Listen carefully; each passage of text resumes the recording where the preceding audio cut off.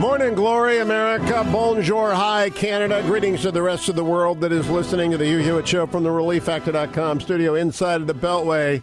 That music means it's the last radio hour of the week for our new affiliate in Erie, Pennsylvania. TalkErie.com on 1530 WZTE in Union City and 103.3 and 105.9 FM in Erie, Pennsylvania. You joined 12 affiliates from the week before. The Hillsdale Dialogue is something we do here once a week. The last radio hour of the week is brought to you by our friends at Hillsdale College. All things Hillsdale available at hillsdale.edu, including an amazing new online course with Dr. Larry Arnn and Victor Davis Hanson about World War II. But we cover the waterfront here from Homer and the early playwrights like Aeschylus right up to what happened yesterday. And today is one of those days we're at the end of the spectrum because I'm joined by Dr. Matthew Spalding. He is the director of the Kirby Center at Hillsdale. It is the lantern of reason that Hillsdale College maintains in the shadow of the Capitol, doing everything that is necessary to bring sweet reason to the members of the new Congress. Matthew Spalding, Happy New Year. It's great to have you back. Great to be back, Hugh. Happy New Year. And as far as I'm concerned, it's still Christmas, so Merry Christmas. Merry Christmas. Now, I got to ask you, though, as a New Year's resolution, can we get Matt Spalding onto Twitter? That's a pretty big ask. You've got all those. We believe we're old technology here. You know, I'm on the internet. I have a Facebook page. I know that, but you've got all those brilliant young Hillsdale College students running around there. If they could set up a Dr. Matt Spalding Twitter feed or a Dr. Larry Arnn Twitter feed, they can even run it for you. It's a great way to publicize all the great work of the Kirby Center. Well, we have ways of communicating with our Hillsdale people. We have sleepers all over the country, ready to engage in saving the Republic. For my new audiences, and there are literally 15 new signals in the last 2 weeks. Would you explain to them what the Kirby Center does? Well, so Hillsdale's in Michigan. That's the mothership, the main campus that teaches the great liberal arts.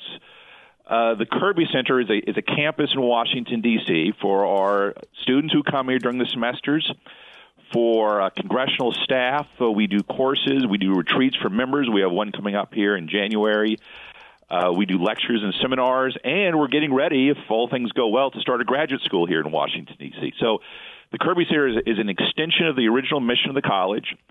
But it's got the specific purpose of trying to teach the great principles of the Constitution to those that shape public policy here in the nation's capital. Now, you've been in the nation's capital for how long, Dr. Spalding? About 25 years. And so you've seen speakers come and go. I've seen the comings and going for some time. Yes. No, this is... well, on the one hand, somewhat historic, but it reminds me of a lot of things in the past. When Paul Ryan took the gavel to become Speaker, his first show was from the Kirby Center in your studio there, which I hosted. And at that time, it's like an NFL coach. As soon as you get hired as Speaker, you know you're going to get fired someday. But Nancy Pelosi coming back to get the gavel is the first time that's happened since 1955. Why do you think that is significant, or isn't it? Well, it's both. It's somewhat significant, but it also tells us a lot about the current state of the Democratic Party. I think the most interesting thing yesterday in watching this, and you saw it in the rules debate in the House, you saw it in some of the other issues that have come up, is what's going on within the Democratic Party. I mean, what's going on in both parties. Because on the other hand, you have the new senator from Utah, who has written a column in the Washington Post, or Romney, about the president. The divisiveness and the divides within the parties. There's a grand realignment, restructuring going on caused by President Trump, but we're seeing it play out now. And I think there's a fight in the Democratic Party. And right now, Pelosi's got the gavel. She only got it by saying that she would stay for a bit and then go away. And she's got a little time here to tamp down her members who are going to get very restless, and you're going to go into a presidential election. And I think we're going to see a lot of that play out, a lot of that fight for the primary, Democratic primary. We're going to see it play out in the House. I had a lot of interesting things to go here.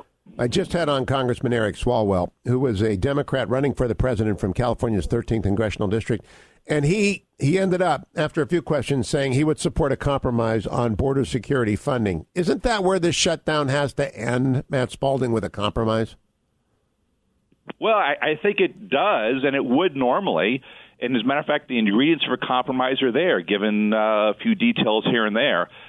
I think, however, this debate has now become part of the 2020 battle.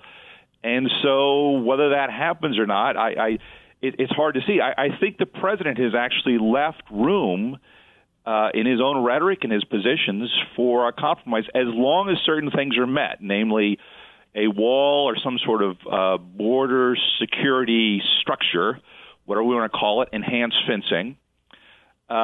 And the question is whether the Democrats will allow that to happen. Normally, that would be the case, and we would have had this deal a while ago. But I think now it's been brought up into the elections, and it's going to be harder and harder to get there. And the question is, can Pelosi actually bring that to the table? I mean, now that the government is shut down, and the president, I think, took it upon himself because he wants to highlight that issue.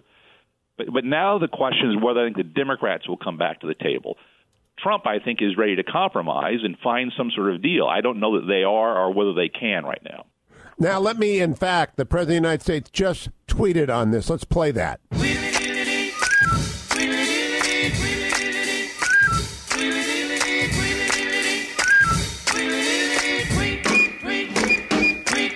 As I have stated many times, writes the president 6 minutes ago, if the Democrats take over the House or the Senate, there will be disruption in the financial markets. We won the Senate. They won the House. Things will settle down. They only want to impeach me because they know they can't win in 2020. Too much success. Matt Spalding, that's prototypical Trump. It's classic Trump. But there's a very large grain of truth in it. The speaker spoke yesterday when she took the gavel as if she controlled Congress, but she doesn't. One of the most important differences here from the last time she had the gavel is she can't actually pass legislation because she doesn't have a Democrat in the Senate, so they can't put things on his desk. So there's a massive firewall preventing her from getting things done. And he's in a strong position going into presidential elections. It's hard to see how she positions that, which is why I think she's in a tough spot. She actually reminds me of this is kind of like John Boehner being speaker right after the Tea Party elections. The party's divided.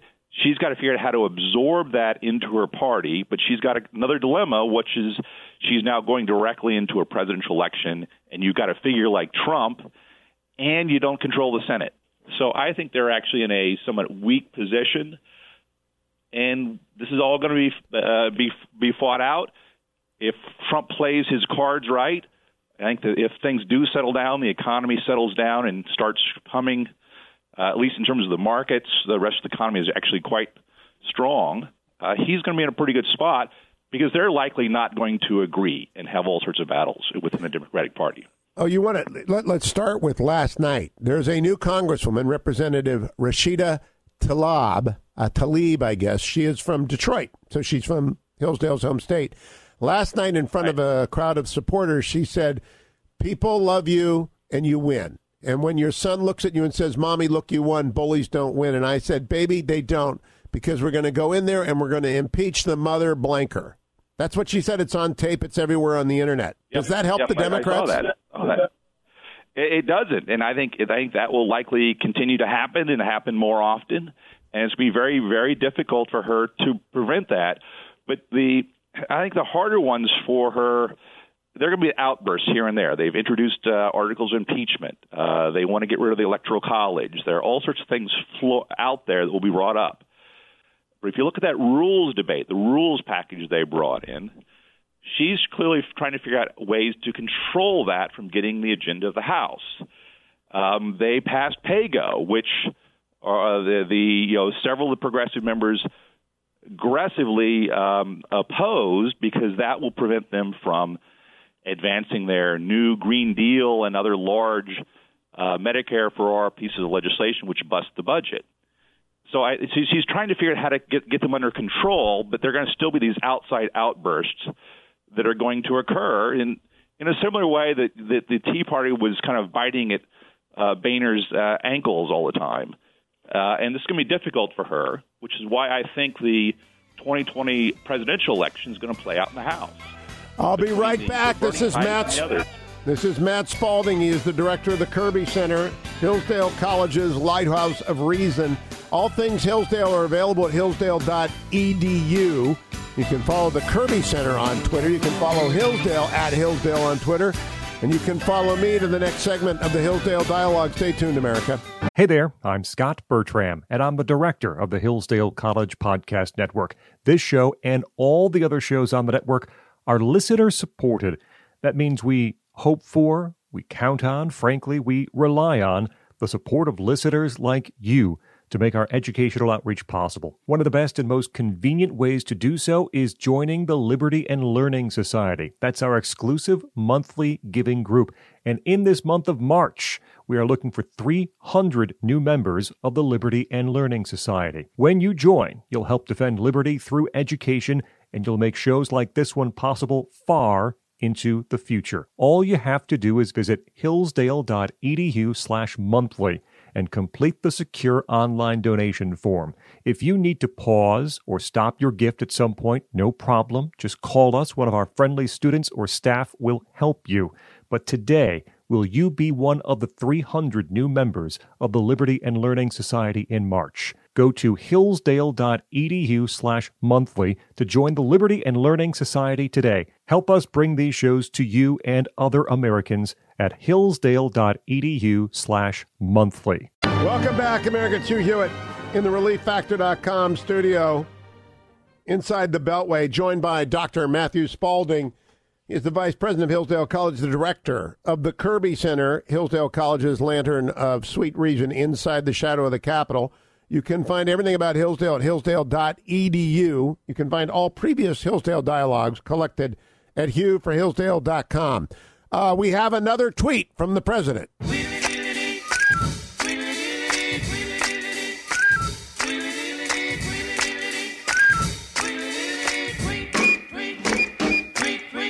How do you impeach a president, writes the president, who has won perhaps the greatest election of all time, done nothing wrong, parens, no collusion with Russia, it was the Dems that colluded, had the most successful first 2 years of any president, and is the most popular Republican in party history at 93%?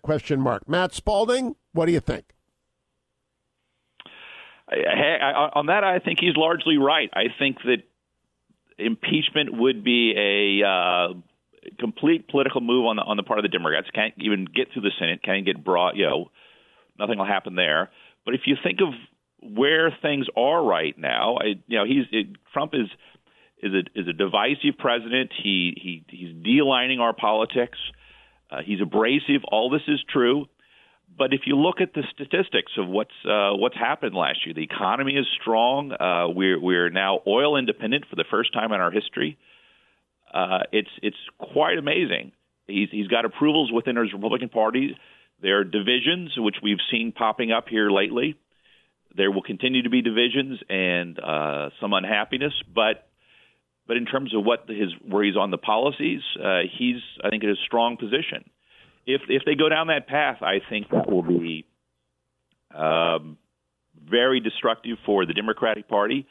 If it might actually even help Trump in his reelection bid, which is why he's probably trying to encourage it.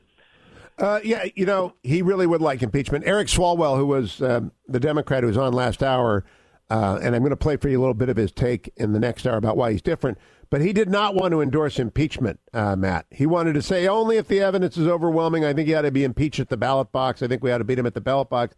I think Democrats on the center left want nothing of this frenzy that is consuming the progressive hard left.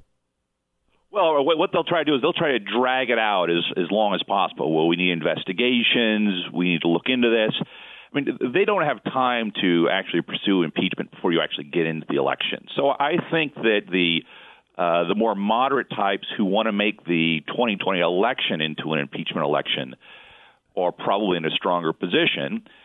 having said that, it's going to be delicate to see how they do it. I mean, the natives are restless, as you saw from that clip you played, or that the clip you brought up in the last segment. That's going to be tough for them to control, but I think they will. She's passed rules that allow her to control the House. Our House is very majoritarian.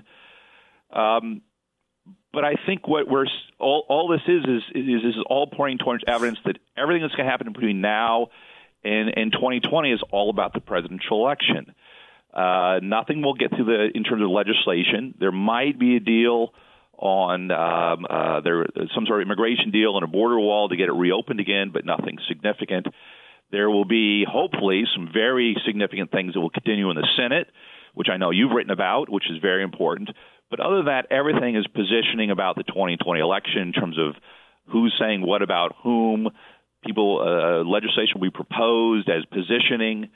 And I think that changes all of the dynamics. And very soon, I think Pelosi and the Speaker, at least right now, the House will become more insignificant as she will be overshadowed by presidential candidates, people vying for primaries, and the real Trump critics who are going to fight the 2020 election. That's like a hurricane moving over warm water. The House is creating the conditions for the presidential campaign to be extremely turbulent, Matt Spalding. No, I think that's right, and I think that she'll be able to control it in terms of their immediate what actually happens in the House as a formality, but I think she'll have no control over the breadth of that debate. And you'll see it coming up in everything that comes up. Every rule debate, every fight will be about the 2020 election between the Bernie left and the moderate left. We'll be right back with Dr. Matthew Spalding, director of the Kirby Center at Hillsdale College. Stay tuned, America. All things Hillsdale, including your chance to sign up for Imprimis at hillsdale.edu. Welcome back, America. It's Hugh Hewitt inside the ReliefFactor.com studio inside the Beltway. Later today, I jump on a plane with John Bolton and a half dozen other members of the media to fly off to Jerusalem and Ankara to find out what is going on with our Syria policy. Looking forward to that. On Monday, Bob France will be in on Tuesday. Kirk Schlichter on Wednesday. Mark Davis and I'll be back on Thursday, and I'll be here for the Hillsdale Dialogue, which we're in the middle of right now, the last radio hour of every week. All things Hillsdale are found at hillsdale.edu. Go there right now and sign up for the free Speech Digest Imprimis. You'll get it once a month in your mailbox. It's absolutely free. And watch the brand new online course on World War II. It's an amazing course. VDH, Victor Davis Hanson, has a great new book out called The Second World Wars. First lecture by Dr. Arnn, all the rest of the lectures by VDH. It's an amazing course at hillsdale.edu. And if you like these conversations, you can binge listen. They are all available at hughforhillsdale.com. My guest is Dr. Matt Spalding. He is the director of Hillsdale College's Kirby Center, their think tank inside the Beltway. We're talking about Democratic presidential politics and what impact they will have on the House, Dr. Spalding. I want to play for you 4 minutes out of a 20-minute conversation I had with Eric Swalwell so you can hear what's going on inside the Democratic Party, and then let's talk about it. This occurred about 45 minutes ago. Do you think you'll be voting in favor of articles of impeachment in the coming Congress, Eric Swalwell? I hope not. I really hope not, because I think that's bad for democracy. I'd rather see Donald Trump impeached at the ballot box by the voters. I don't want to make him a martyr, and I also just think, impeachment is almost like going through a bankruptcy. It's just a very hard thing to come out of. But no one's above the law, and, we have to take our job seriously. And if there is evidence, I think we should have an airtight case, seek bipartisan buy-in, and be able to explain to the American people why this, extraordinary measure is necessary. Now, let's switch to the shutdown. I know the president took the mantle on when he shut it down, but I believe it's being kept shut by Speaker Pelosi and Minority Leader Schumer because they won't compromise. Do you think we need border security, Eric Swalwell? Yes, absolutely. Does that include border barriers of some sort?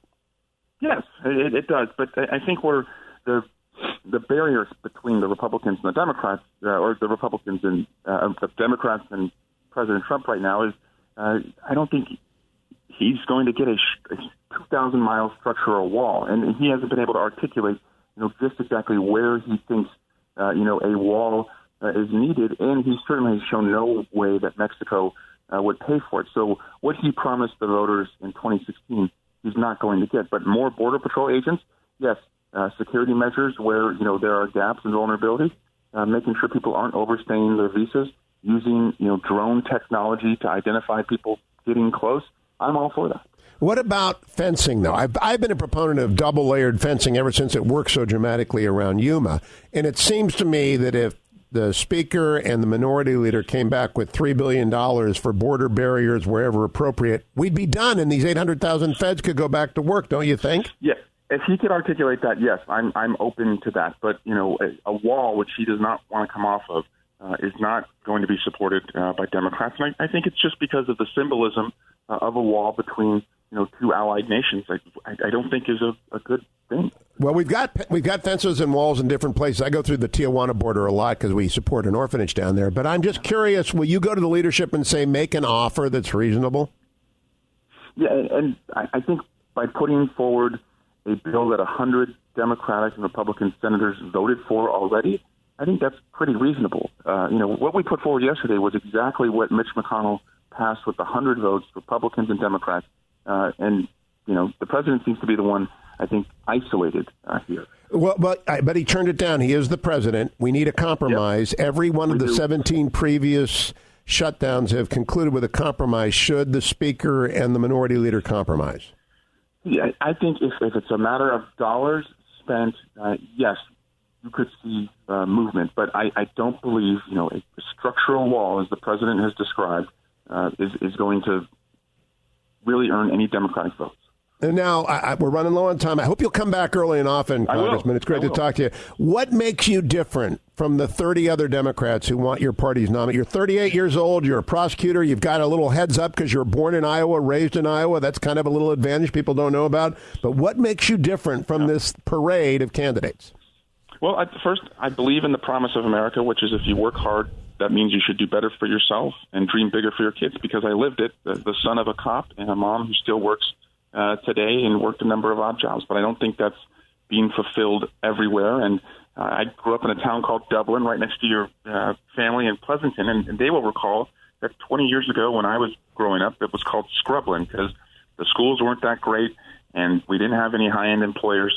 And because we invested in schools and we invested in attracting high-end employers, we turned the fortunes of that city around. And I think if you made those investments across America, you could connect the disconnected. So just by growing up and knowing want and knowing grit, I saw that if you invested and believed in people, you could change their lives. But I also, just by being a prosecutor and being on the Intelligence Committee, I have, I think, stood up for our democracy when it's been on the ropes.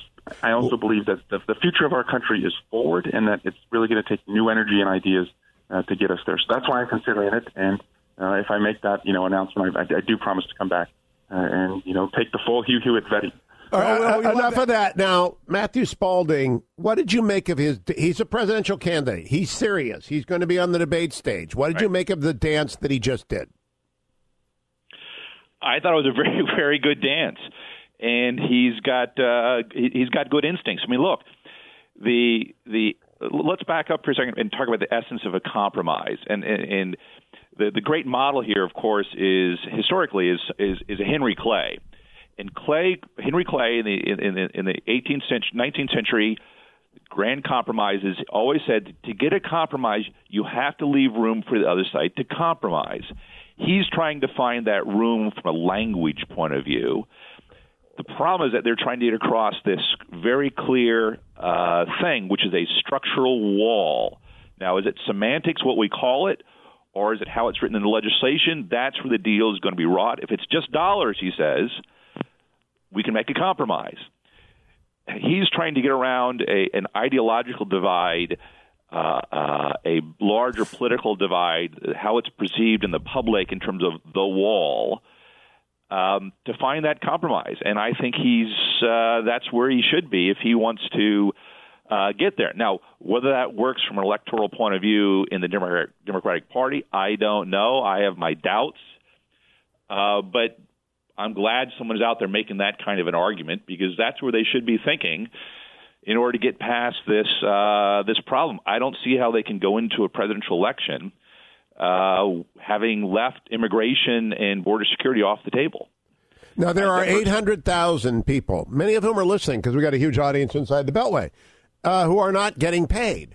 I believe this is wholly on Schumer and Pelosi because they won't do what Henry Clay did, which is leave room for a compromise. They've said no way or our way or the highway.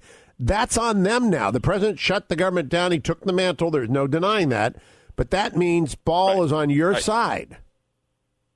No, and he's ready to open it up, and I think he's left room for that compromise.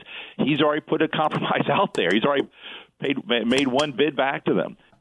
But I think he's drawn a line, which I think is to his credit and politically to his good, which is that he won't negotiate over the general principle of securing the border, whether we do it through something called a wall or through enhanced fencing or whatever you want to call it. He says that's fine, but that's the thing that has to be accomplished. I think he's putting the Democrats in a position where, okay, they can compromise, but they're going to have to be able to say they've done that thing. Whether they can swallow that is the question here. But Trump clearly wants to compromise and is willing to do so. And the ingredients of a compromise are out there. We could go big the way Lindsey Graham and some others want to do. We could go small, but it's the pieces are there. I don't know if she can get her constituency, meaning the Speaker Pelosi in the House, whether she could get that through and survive, politically right now, because they don't want to give him a rhetorical victory going into 2020. And this is where Matt Spalding is getting at the key thing. The reason this is going to go a long time is not because of the Republicans. It's because Nancy Pelosi has a problem on her left. It used to be the Democratic Party had a lot of blue dogs in it. They had a lot of conservatives that's all done. The country has sorted itself out, Matt Spalding. There aren't any blue dog Democrats. There aren't any liberal Republicans left. Am I right? No, that's right. Well, look, even more so. Not only is that true, but I think something like a quarter of the Democrats are freshmen. It's a huge freshman class coming into the House. A lot of them are very young. Some of them are avowed socialists. That caucus, if we think about a divided caucus in terms of pulling it together, is going to be impossible to find a consensus on these things. But not only are there no blue dogs, but it's moved to the left significantly.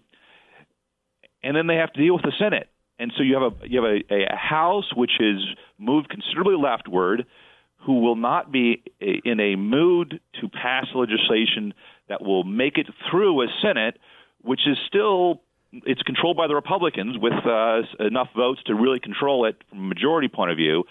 But the Democratic Party in the Senate is still pretty moderate by House standards. But so here's what they're in a very big problem. What I see happening over 2 years is that the public at large, including the people in the middle, not Republican, not Democrat, independent, are going to see that the Democratic Party has gone over the left cliff. That's my prediction, is that they're just going to say, that's crazy. What happened to those people? Do you think I'm being overly optimistic, Matt Spalding? Well, I think that's the source of optimism because, for two reasons. One is that seems to be where the Democratic Party wants to go in its heart of hearts. I mean, we're talking here about Nancy Pelosi, who herself is a pretty liberal Democrat. She now represents the moderate wing of the party, trying to hold back the movement of her own party. And the other thing is they're vehemently opposed to the president and everything about him. And so it will be extremely difficult for them not to play presidential politics and everything. So I think that will be the natural inclination. And then on top of that, you're going to have the fact that the House won't be able to get through any legislation. They're going to have budget deals to keep the government going. But there'll be no major legislation. And meanwhile, the Senate's going to be passing nominations and getting judges through and all the other nominations that are being set aside. And the president will continue with a lot of his agenda, given the authority and ability of the president through administrative actions to do things. Amen. When we come back from break, we're going to talk about that Judiciary Committee in the Senate. It is up to Lindsey Graham to set the pace, the timing, the momentum, the resolve, and to stop the nonsense on 60 hours of delay. We'll talk about that with Matt Spalding, director of the Kirby Center. Go follow Hillsdale College at Hillsdale. Hey there, I'm Scott Bertram, and I'm the director of the Hillsdale College Podcast Network. This show and all the other shows on the network are listener-supported. That means we hope for, we count on, frankly, we rely on the support of listeners like you to make our educational outreach possible. One of the best and most convenient ways to do so is joining the Liberty and Learning Society. That's our exclusive monthly giving group. And in this month of March, we are looking for 300 new members of the Liberty and Learning Society. When you join, you'll help defend liberty through education, and you'll make shows like this one possible far into the future. All you have to do is visit hillsdale.edu/monthly and complete the secure online donation form. If you need to pause or stop your gift at some point, no problem. Just call us. One of our friendly students or staff will help you. But today, will you be one of the 300 new members of the Liberty and Learning Society in March? Go to hillsdale.edu/monthly to join the Liberty and Learning Society today. Help us bring these shows to you and other Americans at hillsdale.edu/monthly. Welcome back, America. It's Hugh Hewitt from the ReliefFactor.com studio. I'm joined by Matt Spalding. Matt is the director of the Kirby Center, Hillsdale College's lighthouse of sweet reason in the shadow of the Capitol. All things Hillsdale are available at hillsdale.edu, including your application so that you can go, or you can suggest to your son, daughter, grandson, granddaughter, go to the great, great university up in that state up north that really turns out educated young men and women who are changing the country. Matt Spalding, some breaking news. The United States economy added 312,000 jobs in December. That meant, believe it or not, that the unemployment rate went up to 3.9%. because people who have long been out of the workforce are getting back in because the economy is booming. What do you make of that number? I find that amazing, but understandable. I mean, look, the recent news has been focused on the instability of the markets, and there's a lot of things going on there, especially having to do with what's going on in China and its economy. But the underlying aspects of the economy are strong, and would this be in any other circumstance, going into any other presidential election, I think we would see an extremely strong economy in terms of that unemployment rate in different sectors of the economy, the various aspects of how other parts of the economy are doing. The effects of this, I think, are going to be strong. Now, and part of this will be as the tax cuts start playing into people's thinking in terms of their taxes as well. So I think the economic side, if we can get the market settled down and all of that, is very strong for him going forward. I agree. That's just an incredible jobs number, 319,000. Now to the Judiciary Committee. Lindsey Graham gets the gavel. There are 12 appeals court judges in line. There are 60 federal judges for the district court in line. They didn't get hearings. Jeff Flake shut it down, hurt his own state when he did so, by the way, hurt Arizona because the Ninth Circuit needs these judges badly. Do you think that the Republicans ought to change the rules, use the Reid rule that allows them to change the rules by a simple majority to narrow the amount of time per nominee? Because right now they're just slow walking everyone 60 hours. No, look, I have long been an advocate that each house can set its rules, and they should use those rules to do their job, both their constitutional responsibilities, but also in terms of moving legislation through as an institution. The Senate has a unique power, separate from the House, which has to do with the advice and consent, having to do with nominations from the president. That's an obligation they have. That is currently being obstructed in a way that it's never been obstructed before in terms of not opposition. Most of the people that get through ultimately are voted through on a bipartisan vote with lots of support. It's merely being slow walked to slow down the process. And not only do you have those judges who didn't get through, who are now going to be renominated, that could go through very quickly if they wanted them through, too, but you've got a lot of other people who are nominated, been sitting around for a year or so, and you've got major positions in the administration that are unfilled because they're slow walking all of these things. You know, one of those I think they should think about changing those rules. One of those is Cully Stimson. He's the senior legal fellow and manager of the National Security Law Program over at Heritage. You probably know him from years at Heritage. Cully is supposed to be the general counsel of the Navy. They have held him for a year. I think it's Senator Gillibrand has a hold on him because she hates the Navy. I honestly do not think that the hold should be allowed. That's not in the Constitution. Advise and consent means the majority rules on nominees. That's what it ought to mean, at least.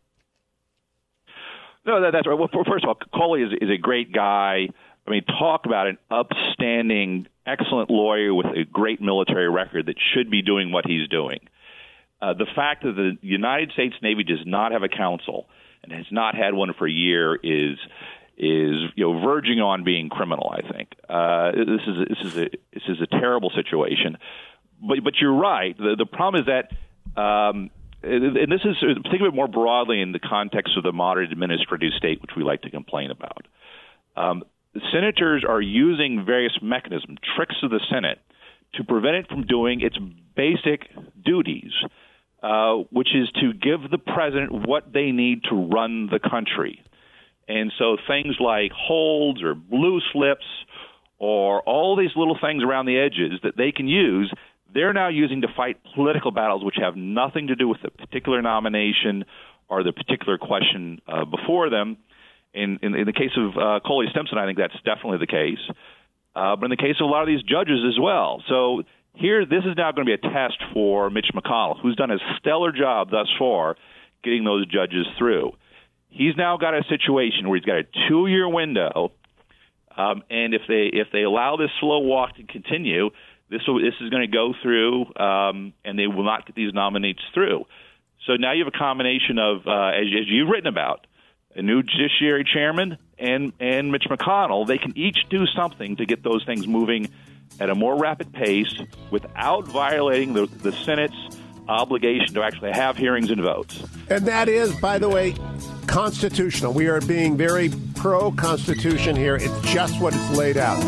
Matt, always a pleasure. Dr. Matt Spalding of the Kirby Center here in Washington, D.C. Hillsdale Dialogues are all available at HughforHillsdale.com.